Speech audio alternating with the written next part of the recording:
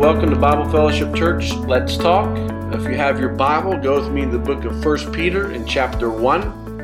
We're going to talk with you this morning about being sober-minded, and a lot different scenario that when you read in the book of 1 Peter, as Peter writes to this group of believers, it's a lot different than what we're going through, but I think it's important to see being sober-minded in the midst of our quote-unquote pandemic and our trial at this point. But as you go to 1 Peter, let me give you some background. Peter's writing to a group of believers that are scattered abroad. He reminds them in verse 3 that God knew all about this, so the foreknowledge of God is still with them, even though they're scattered abroad. And not just scattered. They're living in a day being a Christian is going to cost them something. Like their brothers and sisters in Christ were being dipped in tar and lit on fire just because they were believers. And so way different than what you and I are facing right now. But I want you to see the words that Peter writes through the power of the Holy Spirit to these individuals that are scattered abroad, the ones that are going through difficult times. I want you to see these words. So kind of work your way with me. I'm kind of dropping down now to 1 Peter chapter 1, looking at verse 3. He's reminding these believers of a living hope, that they're born again, and that hope comes in the resurrection of Christ. And so Christ is alive, and he reminds those believers of that. If you drop down to verse 4, you see there's an inheritance that is kept for you. And then in verses 6 and 7, you say, if necessary, there's various trials, tested the genuineness of your faith. And so you've got some wording in there that a lot of us haven't really worked our way through, but Peter's reminding them if it's necessary for various trials, what's the purpose? That's verse 7, so that the tested genuineness of your faith. So Peter's reminding those believers that God will test the genuineness of those believers' faith.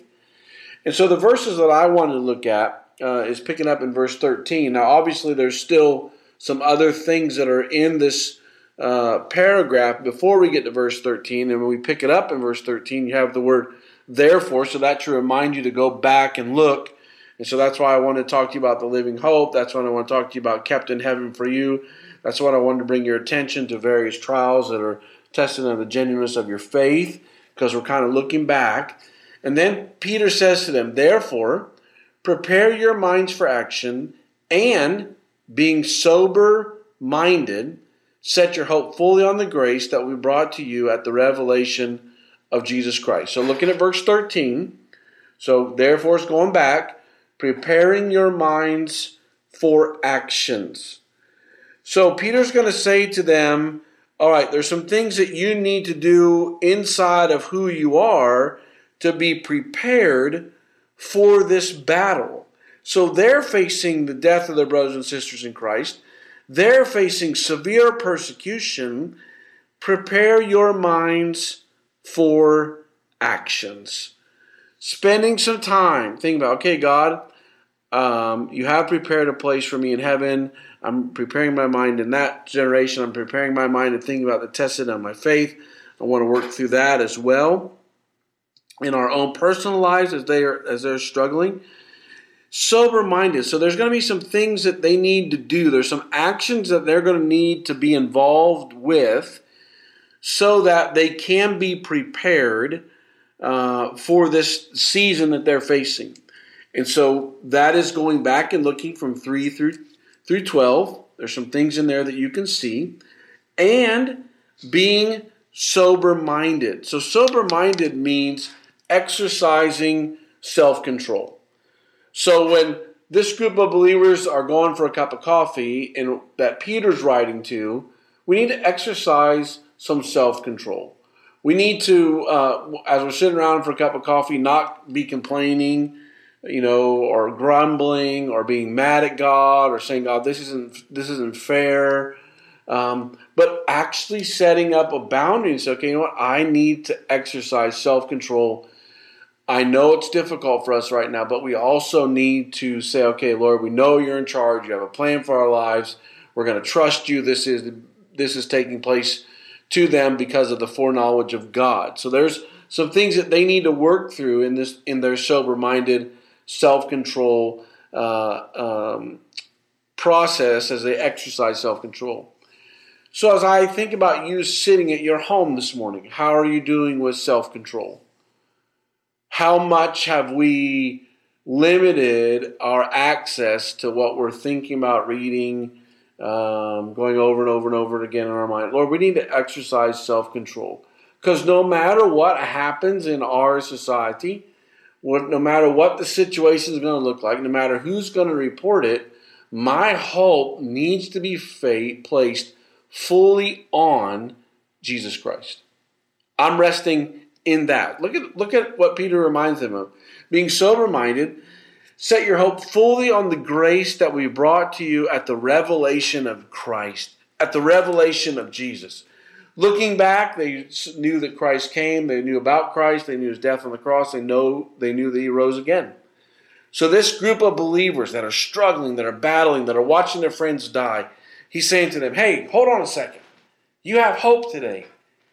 So exercise self-control. Say, wait a second. No matter how big the trial is, I have hope today, and that hope is found in Christ. Now, one of the kind of convicting parts of this, and it's kind of neat to say, okay, here's the therefore part, and we can go back and look at these verses. But here's kind of how we know that the gospel and Jesus and the Holy Spirit are all working in our lives. If you drop down to verse 14, as obedient children, do not conform to the passions of your former ignorance.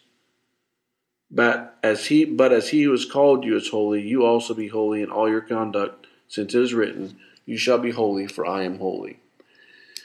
Wow.